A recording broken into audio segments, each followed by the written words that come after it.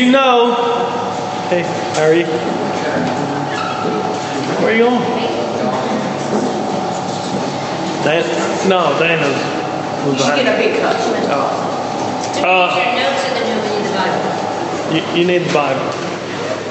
Yeah, the notes are just for y'all's benefit, because I don't even use them in class, really. That's kind of how I get my thoughts together as to what we're going to talk about. Is I outline a chapter just so I make sure I'm coming from the text and not putting my own stuff in. Okay, we're going to talk about being a disciple. Listen, there is no difference between a Christian and a disciple. If you are a Christian, then you are a disciple. If, a lot of people have the idea in their mind that, well, I got saved, but I don't know if you'd call me a disciple because, whatever. That's not a distinction that the New Testament makes. In Acts 11:26, we'll be in John 1, but I'm going to read to you the end of Acts 11:26. It says that the disciples were first called Christians in Antioch, and that's in Acts 11. So there is no difference. Like some people think, I've met people that think that being a disciple, it means you're like the super Christian. Like you're really on fire, super. That there is no distinction. If you're a Christian, then you are a follower of Christ. You are a disciple, and you're called to be a disciple. And so what we see in this chapter, in the rest of John 1, and I'm going to try to involve y'all more rather than just lecture. Because last week, I know a lot of y'all caught up on your sleep, but I want y'all to be involved. So feel free to stop and talk and ask questions, as long as they're about what we're talking about. What we're going to see is that a person who is not a disciple is a person who's not a Christian. And that's not because you've got to be this good in order to be a Christian. It's because God works in your heart to make you desire to follow Him. It's as simple as that. I said this morning, I'll probably say again in the 10:30 service, you do what you love. You will do what you love. You'll make room to do what you love. If you love fishing, you have an opportunity to go fishing, you'll push stuff around in your schedule so you can go fishing. You will do what you love. And when you become a Christian, when you become a disciple of Christ, He puts inside of you a spirit that changes your heart to desire Him, to love Him. So it's not a matter of you've got to do this good in order to call yourself a Christian. It's not that at all. It's that you now have a God-given desire to follow Him, a desire to love Him, a desire to serve Him, a desire. Everybody understand that? So when we're talking about being a disciple, we're not talking about when I talk about the things that a disciple is and the things that a disciple isn't. I'm not talking about if you're not measuring up to the standard, then you can't. Because really, none of us are measuring up to the standard. We just have the God-given desire to want to be this, and it shows up in our life. Make sense? With me? All right, I'm going to read, instead of going piecemeal like I've been going, I'm going to read the whole thing. And then we're just going to talk about it, rather than me doing like I've been doing. So maybe that'll make it more where we can talk and interact and all that. Okay? 29, it's 29 through 51. Okay? John has been baptizing. The next day, John seeth Jesus coming unto him. And he says, Behold the Lamb of God, which takes away the sin of the world. This is He, this is what John's saying, this is He of whom I said, After me cometh a man which is preferred before me, for He was before me. And I knew Him not, but that He should be made manifest to Israel. Therefore, that's the reason, am I come baptizing with water. The reason I came baptizing is, that He would be known. And John bore record, saying, I saw the Spirit descending from heaven like a dove, and it abode upon Him. I just lost my place. And I knew Him not, but He that sent me to baptize with water, the same said unto me, Upon whom thou shalt see the Spirit descending and remaining on Him, the same is He which baptized with the Holy Ghost. This is how John knew it. And I saw and bore record that this is the Son of God. Again, the next day, after John stood, and two of his disciples, they were there with him, looking upon Jesus as He walked, He said, Behold the Lamb of God again. And the two disciples heard him, John's disciples, heard him speak, and they followed Jesus. They left John and followed Jesus. Then Jesus turned and saw them following, and saith unto them, What seek you? Jesus said, What y'all want? They said unto him, Rabbi, which is to say, being interpreted, master or teacher, where dwellest thou? Where you living at? Or where you stay, if you from Brownsville? He said unto them, Come and see. They came and saw where he dwelt, and they abode with him that day, for it was about the 10th hour. One of the two, which heard John speak and followed him, was Andrew, Simon Peter's brother. He first findeth his own brother Simon, and saith unto him, We have found the Messiah, which is, being interpreted, the Christ. And he brought him to Jesus. And when Jesus beheld him, he said, Thou art Simon, the son of Jonah. Thou shalt be called Cephas, or Cephas, which is by interpretation a stone. The day following, Jesus would go forth into Galilee and find Philip, and said unto him, Follow me. Now Philip was of Bethsaida, the city of Andrew and Peter. Philip findeth Nathanael. You sensing the pattern here? Philip found Nathanael, and said unto him, We have found him, of whom Moses in the law and the prophets did write, Jesus of Nazareth, the son of Joseph. And Nathanael said unto him, Can there any good thing come out of Nazareth? Philip said unto him, Come and see. Jesus saw Nathanael coming to him, and he said to him, Behold, an Israelite indeed, in whom there is no guile. Nathanael said unto him, Whence knowest thou me? How you know me? Jesus answered and said to him, Before that Philip called you, he said, When you was under the fig tree, I saw you. Nathanael answered and said unto him, Rabbi, Thou art the Son of God, the King of Israel. Jesus answered and said to him, Because I said unto thee, I saw thee under the fig tree, believest thou? That's why you believe. Thou shalt see greater things than this. And he said to him, Verily, verily, I say unto you, hereafter you shall see heaven open, and the angels of God ascending and descending upon the Son of Man. Okay, that's a whole lot to read, I know. But now we won't have to read it. Now we can kind of talk about it. I want you to see there's 5 things in this text that these are things that I just pulled out. You could preach. I mean, these texts are so deep and they're so filled with stuff that, I mean, you could preach all kinds of different ways about, them calling him Son of God and what it means, the Son of Man, the King of Israel. There's so many ways you can approach the text, but some patterns that I saw emerging were that, number one, that to be a disciple means you're trusting in a person. A lot of times we get to the idea that if I just have a belief system, I believe that, I believe X, Y, and Z is true, then that makes me a follower. That doesn't make you a follower. It makes you just somebody who understands history or the truth. What makes you as a follower is you follow a person. That person is Christ. You follow him. When John came baptizing, he didn't come saying, okay, now here we go, guys. We're going to believe this is what I need you to know. We need to know this doctrine and this doctrine and this doctrine and this doctrine. He said, the reason that I came baptizing was so I could show you him. He said, there he is. That was his message, was to point to a man. He wasn't preaching about this is what you need to understand and be true and this is all that. He was like, there he is. Follow him. Go after him. You understand? So being a disciple means you're following a person. You're trusting in a person. It's a personal relationship with Christ.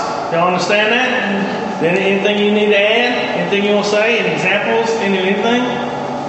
Following a person, what does it look like to follow Christ? If you're following Christ, what does it look like? To live your life by his footsteps.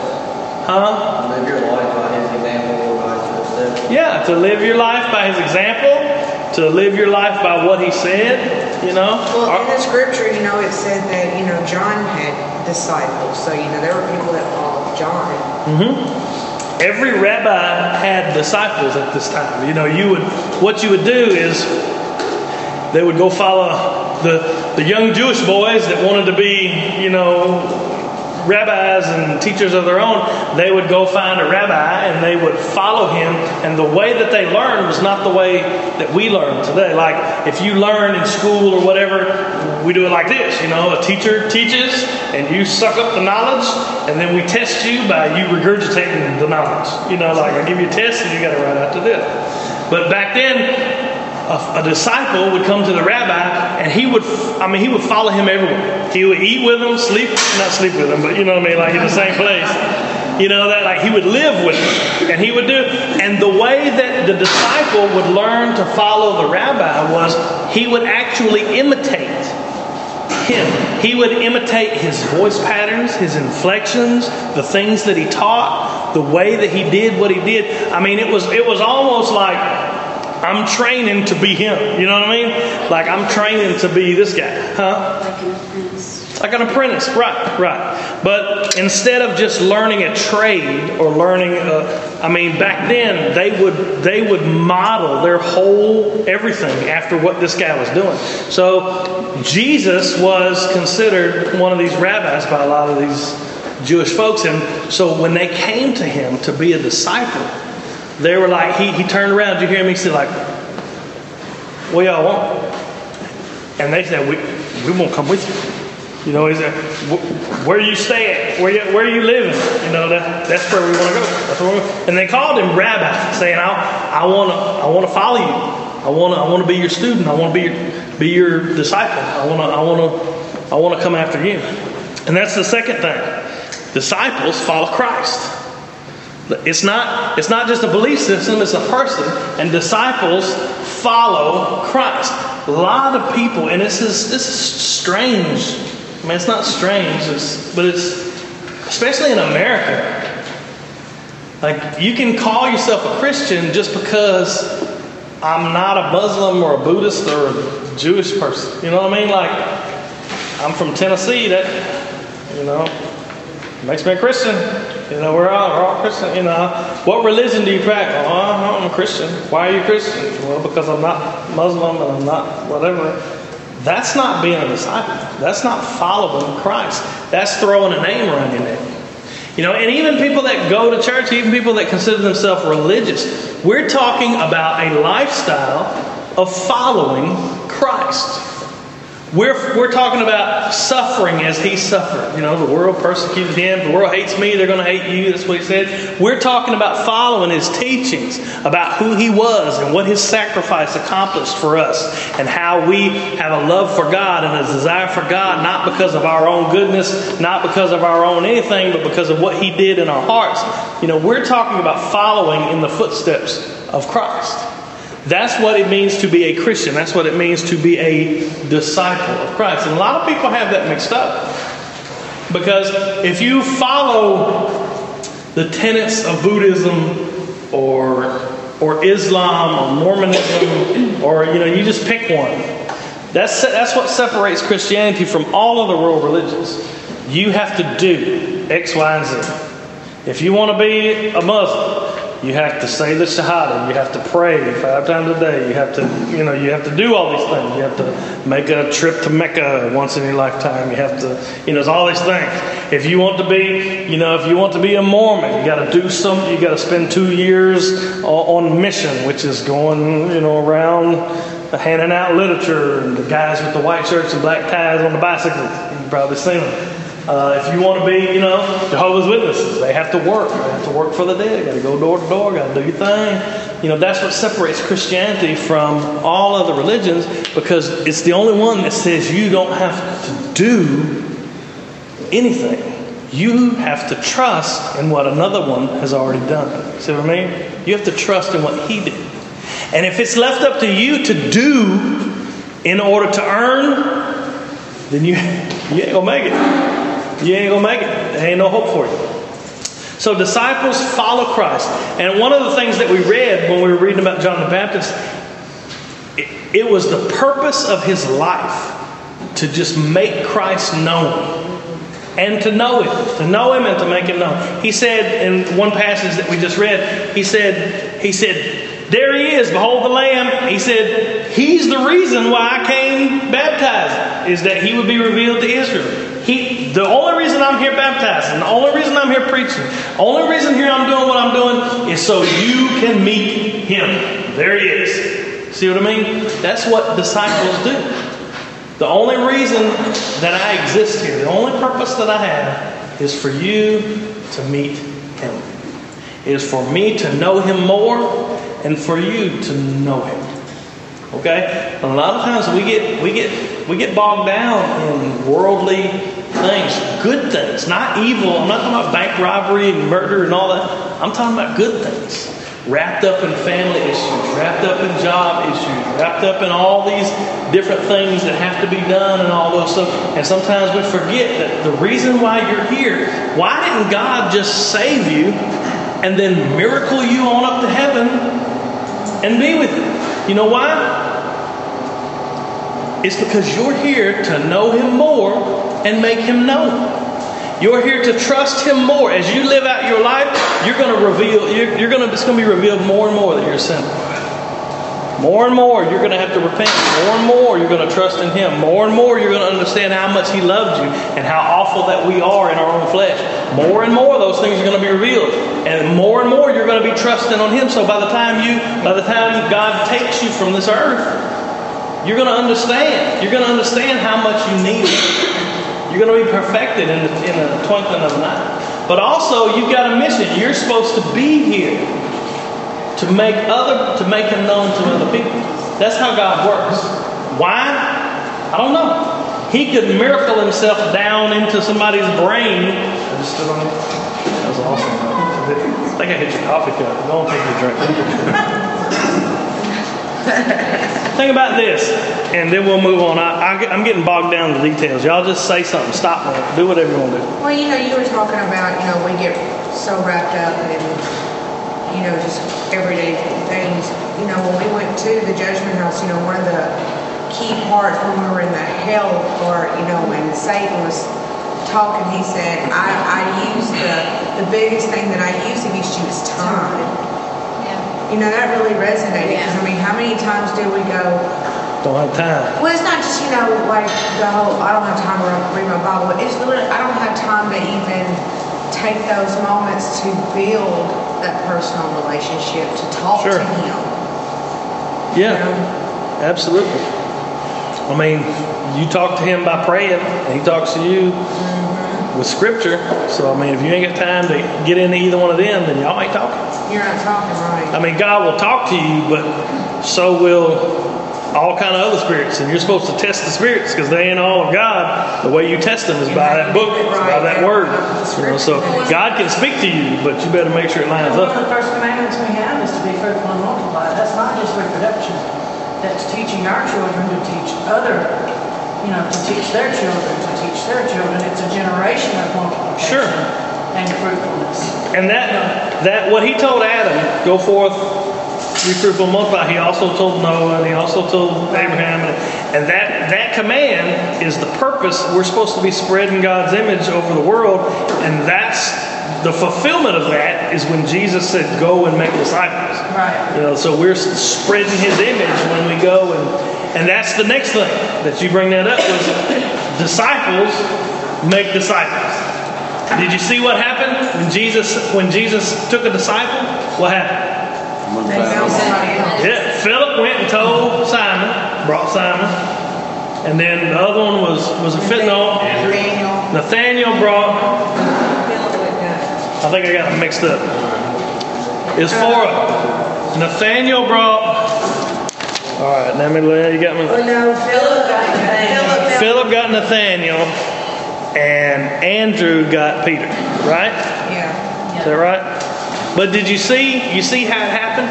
John had two that was following him. And when Jesus arrived on the scene, he said, behold the Lamb, there he is. What happened to those two? Go. And he didn't get off in action. No, he said, I'm here to show, that was part of his purpose. I'm here to show you him. There he is. And so his disciples went to them. And those two disciples, one of them was Andrew. First thing he says Andrew did, and got his brother. And then first thing Philip did, went and got his brother. And you see, that's how it started. That's how the gospel multiplied. That's how people come to know Christ. I had a discussion with someone who said, it was one of them people that say, if God wants them, He'll just miracle them, or whatever. And so we got to talking about Acts chapter 10, and it was weird because you got in Acts chapter 10 is where Peter came to Cornelius' house and witnessed to him, basically. But before that, God spoke. What? You making fun of me? God spoke to Cornelius. I mean, like I'm speaking to you. He said, "Hey, Cornelius, you need to send for Peter. He's going to come and tell you something." And so Cornelius said, "Oh, okay, I'm going to send for Peter." And then God came and spoke to Peter and said, "Peter, these guys are going to come knock on your door. When they come, go with them." And so God used Peter to witness to Cornelius, but he had already talked to both of them. I'm thinking like, why didn't God just tell Cornelius the gospel? He's already talking to him. It's not how he works. He works through his body. He works through us. He works through his children. He uses us to spread the gospel message, to spread the news about Christ. God's spoken. What? I just had a question because, in what we read, every time that they went to get someone, he was like, "Who we've been looking for." Like they were already seeking, and I wondered if there was a difference between. Well, they had to go into because he was like, "Hey, we found him." Like they had been. Yeah. Wasn't that part of John's preaching? Yes, it was part of the Jewish cultural mindset. They were looking for a Messiah. And all through the Gospels, you see that they didn't understand what kind of Messiah Jesus was going to be. They were expecting a Messiah that would come with a sword that's going to throw out all the Romans and stuff. And so they were saying, "We found the Messiah." And he was the Messiah. But they would grow in their understanding as to who he would be and what was going on. Even after he died, he showed up, on the road to Emmaus, and they didn't know what was going on. He said, "Haven't you read the scriptures?" And he opened their mind to that he would have to die and he have to rise again and all those things. So they were expecting the Messiah. But that brings us to the last point, which is that disciples grow in their understanding and relationship to Christ. Did you see? He said, let me do this one before that. The one I like the most is that it seemed like in this passage that disciples are known by Jesus. They're known in a relational way that He knows who you are, He knows who you were, and He knows who He's going to make you. When they brought Peter, what did He say? He said, "You're Peter." Let me read it, because I will. He said, "Thou art Simon, son of Jonah. Thou shalt be called Cephas," which means rock. Peter means rock. Cephas is Aramaic, that means rock. Peter is Greek, that means rock. So it means rock. Now, was Peter a rock? Not at this point. He was a little pebble. He's a baby. He's a pebble. But Peter was one of the quick mouth. Peter was quick to say something stupid. Now he was devoted. But he was really quick to say dumb things. And he was the one that, I tell you what, I'm going to die. I'm going to follow you forever. And Jesus is like, "Man, you're going to deny me 3 times before the day's over." And so Peter's not a rock yet. But after Jesus was resurrected and the Spirit came, Peter was the one who preached the first sermon in Acts chapter 2. He preached it with boldness. He preached it with conviction. Acts chapter 4, Peter was one of the ones that were standing before the Jewish religious leaders, and they said, "You can't preach this no more." He said, "I don't know. He said, "I don't know whether to preach it or not is wrong in your eyes, whatever, but we can't help but share what we've seen and heard." Peter became a rock. So what I want you to see is that if you're a disciple, if Christ lives in you, you're not what you want to be yet. I talked to somebody last week. It's been a few weeks. And they were like, I'm just not where I want to be with God. And I'm like, well, if you ever get to the point that you are satisfied with your relationship with God, then you need to call me because we need to pray for you. Because if you can ever get to the point where I got it going on with the Lord, it's all good, He's proud of me, it's all good, something bad wrong. But you understand, Jesus saw, He gave him the name Rock. You're going to be a rock. He knew what Peter was going to be. And He knows what you're going to be. Same thing He said to Nathaniel. Nathaniel walked up. Jesus said, well, look here. An Israelite in whom there is no deceit. He knew Nathaniel. He knew who he was right then. You know, when He said he's an Israelite in whom there's no deceit, didn't mean he was a perfect Israelite. He meant that he was one that was really trying to keep the law. He was one that was trying to live for God by works of the law. He was trying his best. He was sincere about wanting to live for God. And he knew Nathaniel before Nathaniel ever walked up to the deal. He said, how do you know me? He said, man, I saw you even back before Philip called you. He said, I saw you under the tree. You know, and that's where Nathaniel believed. He said, you are the Son of God. See, so as a disciple, it's not all about what I can do or what I'm supposed to be doing. It's about the relationship that Christ has with me. You see what I mean? Make sense? Any thoughts? Questions? Comments? Cries of outrage? No? Last thing, what Valerie was saying is that disciples grow in their understanding in their relationship with Christ. You grow. You're going to be more, you're going to know more about Christ. When I say about Him, I don't mean like just, you're going to have walk. If I know, I can tell you all about it. If you don't know Dana and you look at her resume and you look at her profile where she likes this and likes that, you can know about Dana. But until you've been in a relationship with her for 3 or 4 years, you don't really know. You know what I mean? And so when you walk with Christ as a disciple, you're going to get to know Him more. He's going to reveal Himself more to you. It's going to be more of a relationship. It's going to be more and more. The greatest way I see this here is they knew He was Messiah, but they didn't know what all that entailed yet. And Jesus said, He said, you believe me because I said I saw you up under the tree. He said, but as we go on, you're going to see greater things than that. He said, in fact, you're going to see the angels ascending and descending on the Son of Man, which sounds really weird. Y'all know what that points to? Dove? A dove? Oh, I thought you said dove. I thought you said. It points to, Didn't make dove send down on it? Like the doves. No, y'all getting mixed up. That was before. John said, I saw the Spirit descend on him. Right at the end, let me read it again. It says 51.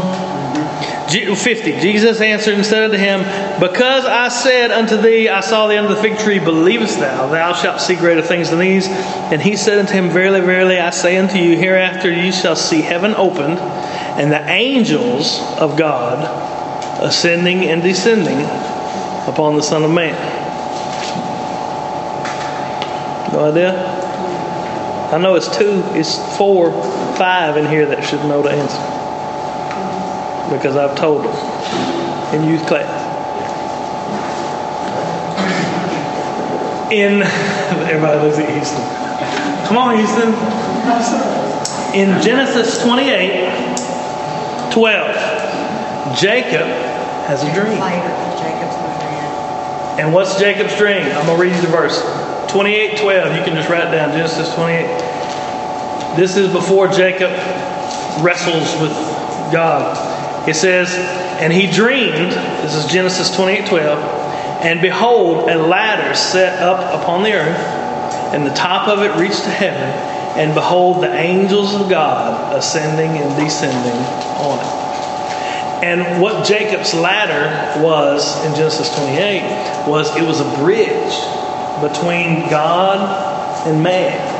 It was the angels ascending and descending. It was communication between God and man. It was a bridge that bridged the gap between the holy and the sinful. It was the one thing, it was a picture of God being reconciled with man. There's this ladder that connects man to God now.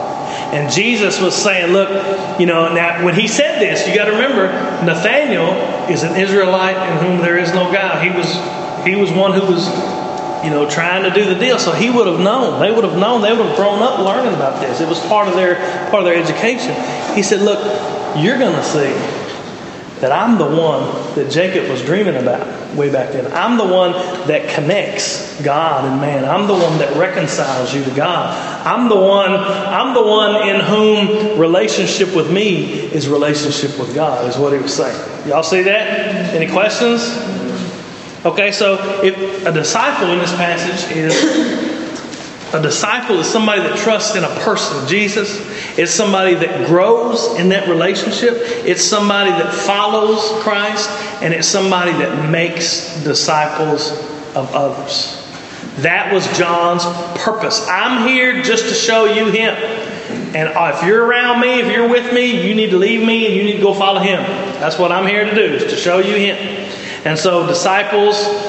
And the one I like the best is that it seemed like the disciples, who they're going to be and who they are and who they were, Jesus knew. He knew who they were. And so not only does he knows where you came from, so that need not haunt us about who we were. He knows who you are now, which means he knows that you're still in flesh and that you battle and that you... So that need not haunt us. And he knows who he's going to make us. So we don't have to worry about what's going to be. And that need not haunt us. You see what I mean? He knows us. Y'all understand? With me? Anything? I'm done? Anything? That was awesome? It was neat? It was swell. Okay.